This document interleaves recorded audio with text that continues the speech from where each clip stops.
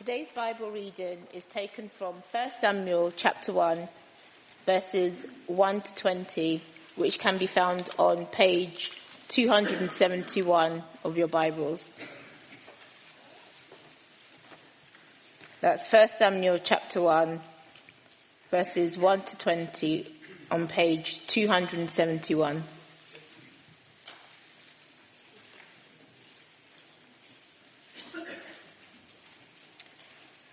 There was a certain man from Ramathaim, a Zuphite, from the hill country of Ephraim, whose name was Elkanah, son of Jeroham, the son of Elihu, the son of Tohu, the son of Zuph, an Ephraimite.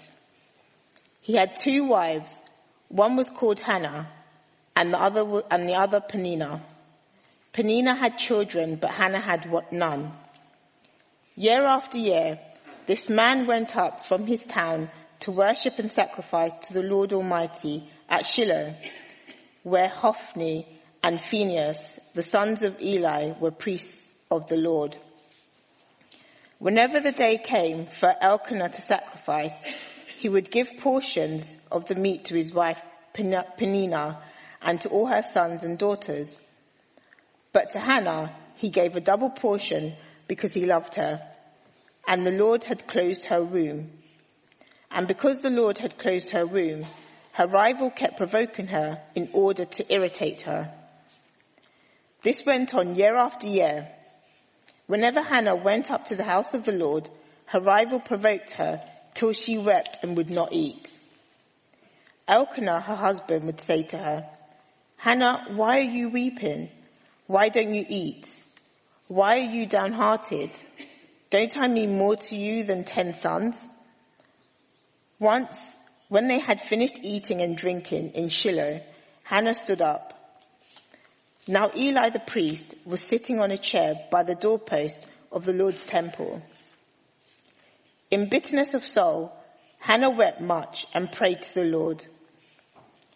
And she made a vow saying, "O Lord Almighty, if you will only look upon your servant's misery and remember me, and not forget your servant, but give her a son, then I will give him to the Lord for all the days of his life, and no razor will ever be used on his head." As she kept on praying to the Lord, Eli observed her mouth. Hannah was praying in her heart, and her lips were moving, but her voice was not heard. Eli thought she was drunk and said to her, "How long will you keep on getting drunk? Get rid of your wine." "Not so, my lord," Hannah replied. "I am a woman who is deeply troubled. I have not been drinking wine or beer. I was pouring out my soul to the Lord. Do not take your servant for a wicked woman. I have been praying here out of my great anguish and grief." Eli answered, "Go in peace, and may the God of Israel grant you what you have asked him." She said, "May your servant find favor in your eyes." Then she went her way and ate something, and her face was no longer downcast. Early the next morning, they arose and worshipped before the Lord, and then went back to their home at Ramah. Elkanah lay with Hannah his wife, and the Lord remembered her. So in the course of time, Hannah conceived and gave birth to a son. She named him Samuel, saying, "Because I asked the Lord for him." This is the word of the Lord. And as Woody mentioned, this is the start of a new series running up to Easter. And to begin this series, I want to start with a bit of imagination, if that's okay. I want you can close your eyes if you want, or if not, if you're too embarrassed, keep them open.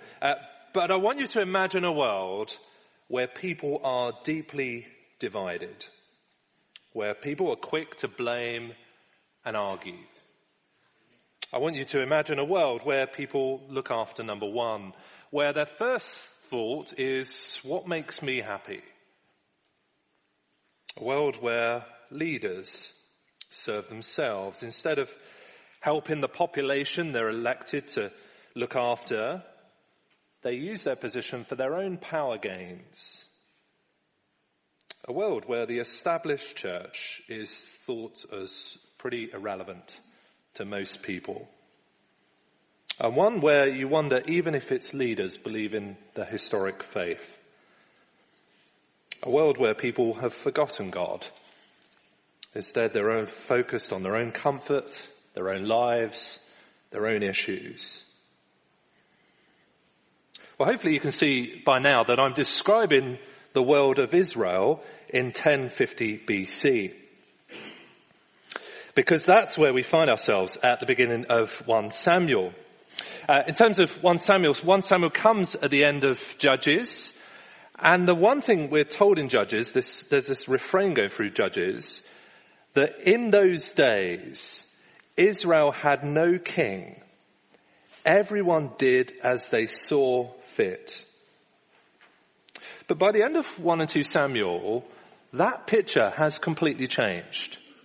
At the end of 1 and 2 Samuel, there is now a new king who loves the Lord, a new people that is prosperous, and a new people, fundamentally, who know their God. And 1 and 2 Samuel shows us how we get there, how we get from the world of I'll do what I see as fit in my own eyes, to the world where the people love the Lord and have a king who loves the Lord.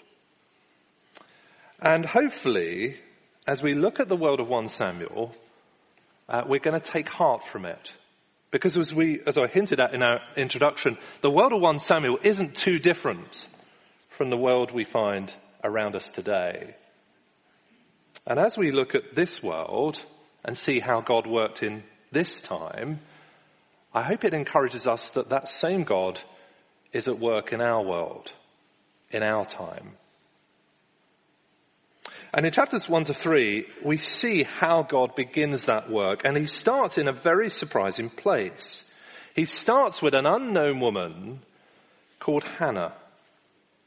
Not much is said about Hannah, except one aspect of her life, which is her misery and suffering. And we read in 1 verse 5 that the Lord had closed her womb. Hannah had hopes of children for her own, but despite many tries, she never falls pregnant. And her husband takes a second wife, Peninnah, presumably to address the issue of Hannah's childlessness. And Peninnah, she has lots of children, but rather than her showing sympathy at Hannah's plight, she irritates her, we're told in 1 verse 6. She provokes her. You can imagine her, can't you, just saying things like, "Oh, would you believe it? I'm pregnant again. Oh, sorry, I forgot. That's really insensitive." Or saying, "Look, do you know, I've got so many children, sometimes I forget all their names." And then going, "Oh, that must be hard for you to hear." And so we're told that Hannah in 1 verse 7 is so upset, she cannot eat. She could only weep. I realise that there will be Hannahs in our own church. People who know her pain all too personally. Perhaps we would have loved children of our own, but things have just not gone our way. Or perhaps we've lost children. Or we would have loved a family, but the Lord has called us to a single life. And if you feel that pain, you've probably experienced those moments Hannah experiences, those announcements of a friend's pregnancy, and everyone's happy, and it just brings home the reality of your situation. Or a careless word by someone. "Are you not having kids yet? Have you not thought about that?" And maybe we find ourselves like Hannah at some stages, only able to weep.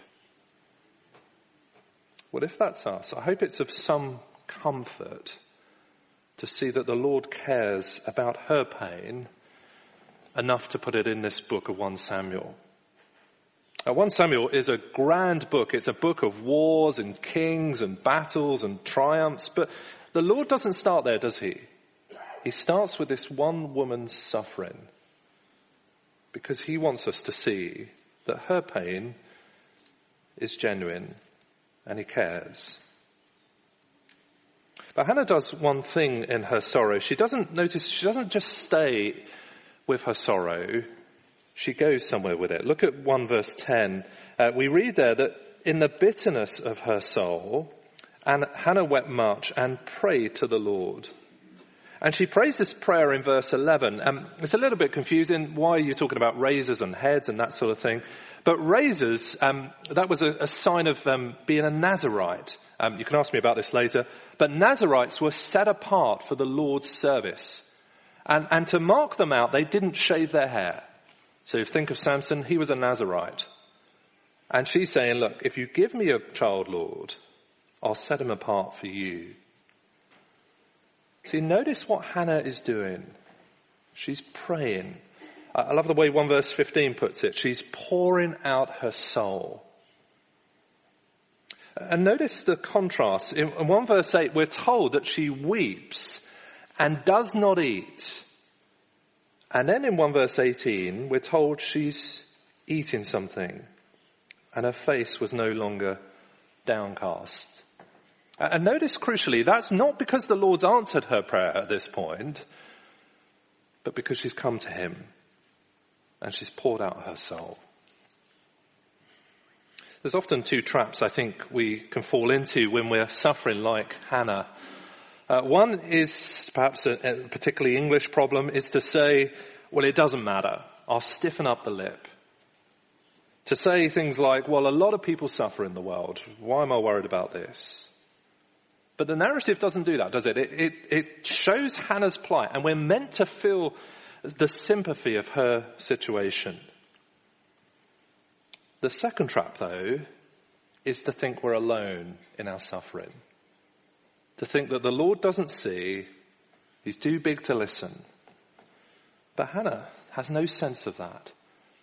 She pours out her soul, knowing that the Lord may listen. And perhaps some of us here this morning just need to be reminded of that the Lord cares about our plight. And we're not meant to bear it alone. But it's not just that Hannah prays. God goes on to answer her prayer. 1 verse 19, we read that the Lord remembered Hannah. That's not that he forgot, but remembering in the Old Testament is to bring to mind. And he gives her a son named Samuel, which comes from the Hebrew sha'al, which means to ask. She said she calls him Samuel because she asked the Lord for him. See, Hannah finally has an answer to her misery. The Lord relieves it. The Lord gives her a child. Now, hopefully we are familiar enough with Bible handling to know that if we were to extrapolate out of this and say that, look, this happened to Hannah, therefore it's going to happen today, well, that would be not only insensitive, but bad Bible handling. Because Hannah is not put here to say, if you pray like her, then God will answer her prayers, your prayers like hers. God may answer our prayers with a yes, but also with a no or a not yet. See, Hannah, I think more precisely, is included in this narrative, not to say, look, follow her and this will happen, but because her story is a picture of a far bigger story of what God is doing with the whole nation. See, the birth of Samuel isn't just a sign of God's grace to one woman, but a sign of God's grace to God's people. And we see this, I think, over the page in chapter 2. Chapter 2, we get this long prayer of Hannah of thanksgiving for Samuel. But it's not really about that. The prayer starts that way. 2 verse 1, she says, my heart rejoices in the Lord. In the Lord my horn is lifted up.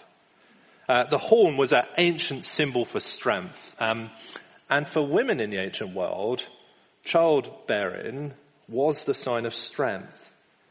And Hannah's saying, look, my horn is now lifted high. My rival has got no reason to irritate me, to provoke me. It's been lifted up. But notice where this prayer ends. Look at the end of verse 10. She says, he will give strength to his king and exalt the horn of his anointed. See, her horn points to the horn of the king. Now, at this point, there's no king, but she's looking forward to the point in which God will send a king and lift him up. And in the middle, she speaks about God's action. Look at 2 verse 6. She says, the Lord brings death and makes alive. He brings down to the grave and raises up. The Lord sends poverty and wealth. He humbles and exalts. He raises the poor from the dust and lifts the needy from the ash heap. He seats them with princes and has them inherit a throne of honor. See, the Lord is about to work, she's saying.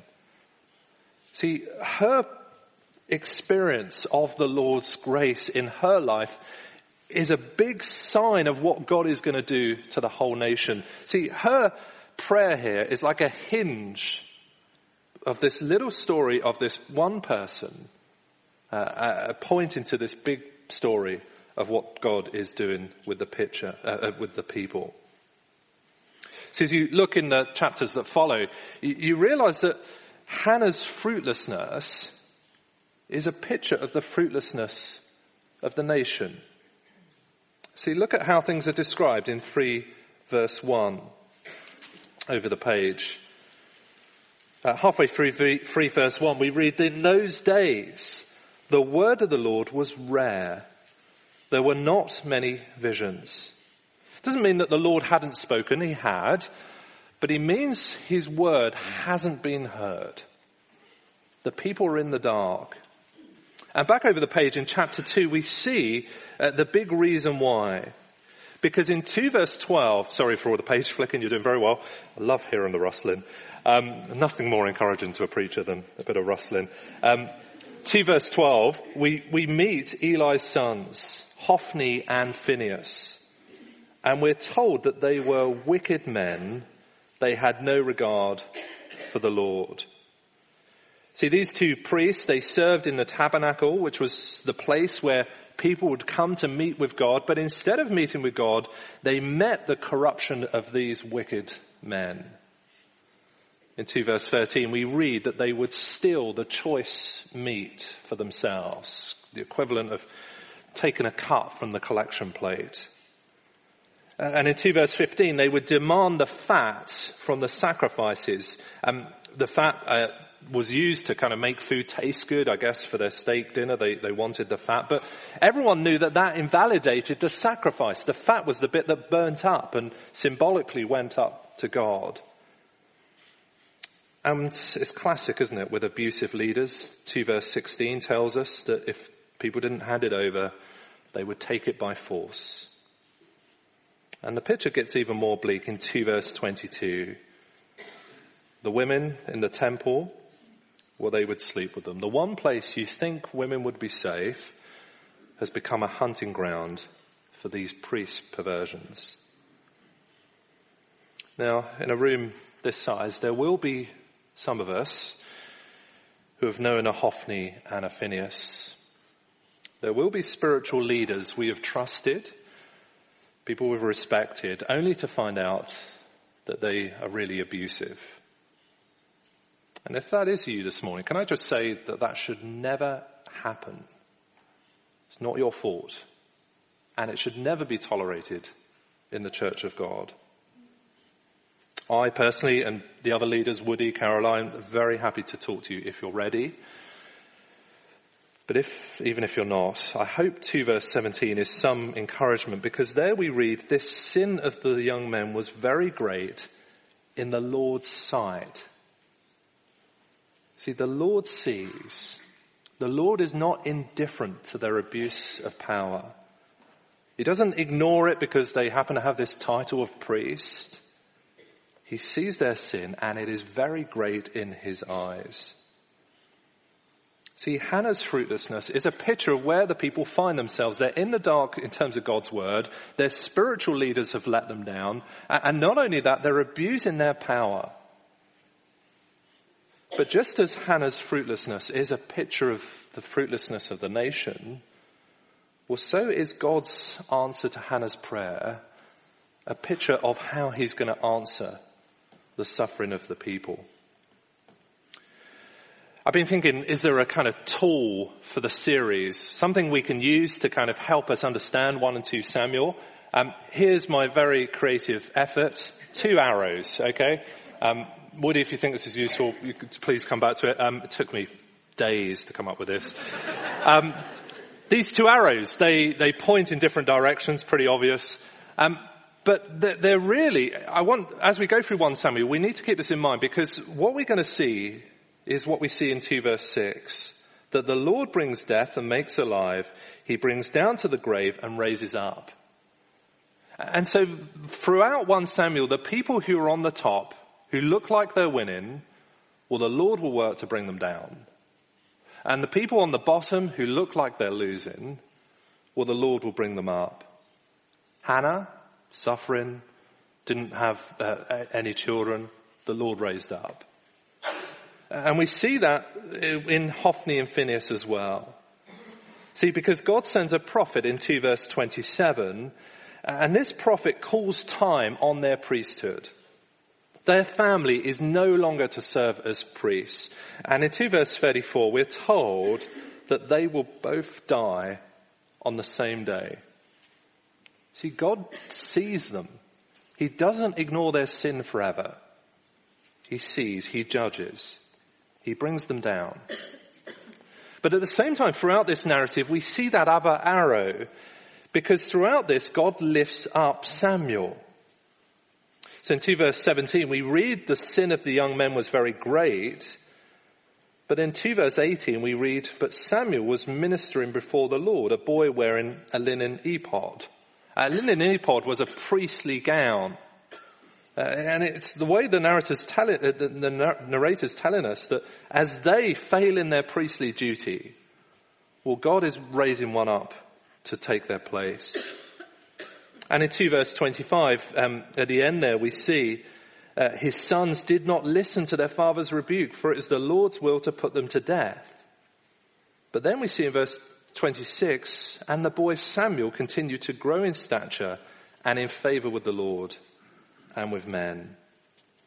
And in chapter 3, we see Eli, very old, asleep in his home, blind, which is being used as a kind of a metaphor for his own spiritual failure.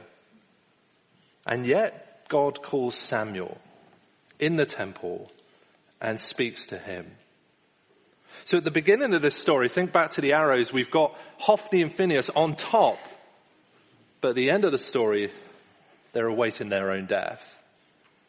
And then at the beginning of the story, we've got this boy Samuel who grows progressively through it. So that by the end of it, in 3 verse 19, we read that the boy Samuel grew up and God let none of his words fall to the ground. And then we read in 4 verse 1, Samuel's word came to all Israel. So it's a very dramatic picture of what the Lord does. He lifts up the humble. He brings down the proud. And for most of the time, Hophni and Phinehas, I guess they thought the Lord didn't see, the Lord didn't care. They got away with it for so long, they're not going to be found out. And yet, the Lord brought his justice. And I guess for people like Hannah, she thought, the Lord will never see me. The Lord will never hear my suffering. But he lifts her up. See, what he does with Hannah is a picture of what he does with the nation. And as we come to a close, it is also a picture of what he does for us through Jesus. If you were with us in December, you may recognize the words of Hannah's prayer because they sound very similar to Mary's prayer, or if you're familiar with kind of church language, Magnificat, Mary's Magnificat. I've put it on the sheets there, but look at, I wonder if Joe, if we got that slide that I told you not to put up, I wonder if we could put that up. But yeah, if we look at verse 50, she says very similarly to Hannah, he has brought down rulers from their thrones, but has lifted up the humble. See, like Hannah, Mary is a woman of no particular status. Like Hannah, Mary trusts the Lord at his word. And like Hannah, the Lord gives Mary a son. And like Mary, this son grows up to bring God's word to a people who desperately need to hear it. But there are also differences because unlike Samuel, this son deserved to be lifted up, deserved to be exalted, deserved to be worshipped. But instead, he trod a path of suffering like Hannah, crying out like Hannah on the cross, pouring out his soul. And it was because of the pride of people that he trod that path. He deserved to be lifted up. He deserved to be exalted. But the Lord brought him down to pay for our sin and to defeat our enemy of death. But we know, don't we, 3 days later, thinking of the arrows again, the Lord exalted him. He lifted him up, not just for his sake, but to lift up us and all who trust in him as well. See, Hannah's prayer in 2 verse 6, I don't know what was going through her head, but I guess she's speaking in a kind of exaggerated way, not a very literal way. The Lord brings death and makes alive. He brings down to the grave and raises up. I don't know what she was thinking, but as we look at that through the lens of Jesus and what he's achieved, that is a reality. Yes, the Lord brings death, and yes, we know that all too sadly, given recent events. But through Jesus, he makes alive. Yes, the Lord brings us down to the grave, but yes, through Jesus, he raises up. See, God exalts Hannah in her misery. God exalts Samuel in answer to the nation's misery. And God has exalted Jesus in answer to our misery. How will we feel this morning? I guess there will be lots of us coming to church this morning feeling our sin all too deeply. Perhaps we've got an event in life that is causing us dread and we just don't want to face it. But let's remember that Jesus has been brought low and exalted so that you will never have to be. You will never be brought low because of your sin, because he already has. You will never be brought low in death because he has already defeated it for you. As we close, I know I said that about 10 minutes ago, but as we close, just 3 things maybe to think about in the break. What do we do off the back of this? Well, first of all, come to the Lord with your suffering. Hannah's example, I said, is unique, but it is an example of someone trusting the Lord, even when she doesn't know the outcome. As we grieve, as we suffer, the Lord invites us to pour out our souls to him. Second thing, remember, the Lord brings down. We're going to see this throughout 1 Samuel, that it's the proud, it's the people who look victorious that the Lord brings down. And it's a reminder for me that pride is deadly, that I should not give up fighting it in my life. And thirdly, remember the Lord lifts up. It looked bleak for Hannah. It looked bleak for the nation. And perhaps as we look around our world today, it might feel bleak to us. But we have a God who lifts up the humble, who brings life from death. Whatever we face, the Lord is far bigger. The challenges of our nation, the challenges of our church, the challenges in our own life, well, the God that we have has shown in the resurrection of Jesus that he lifts up the humble. Let's pray.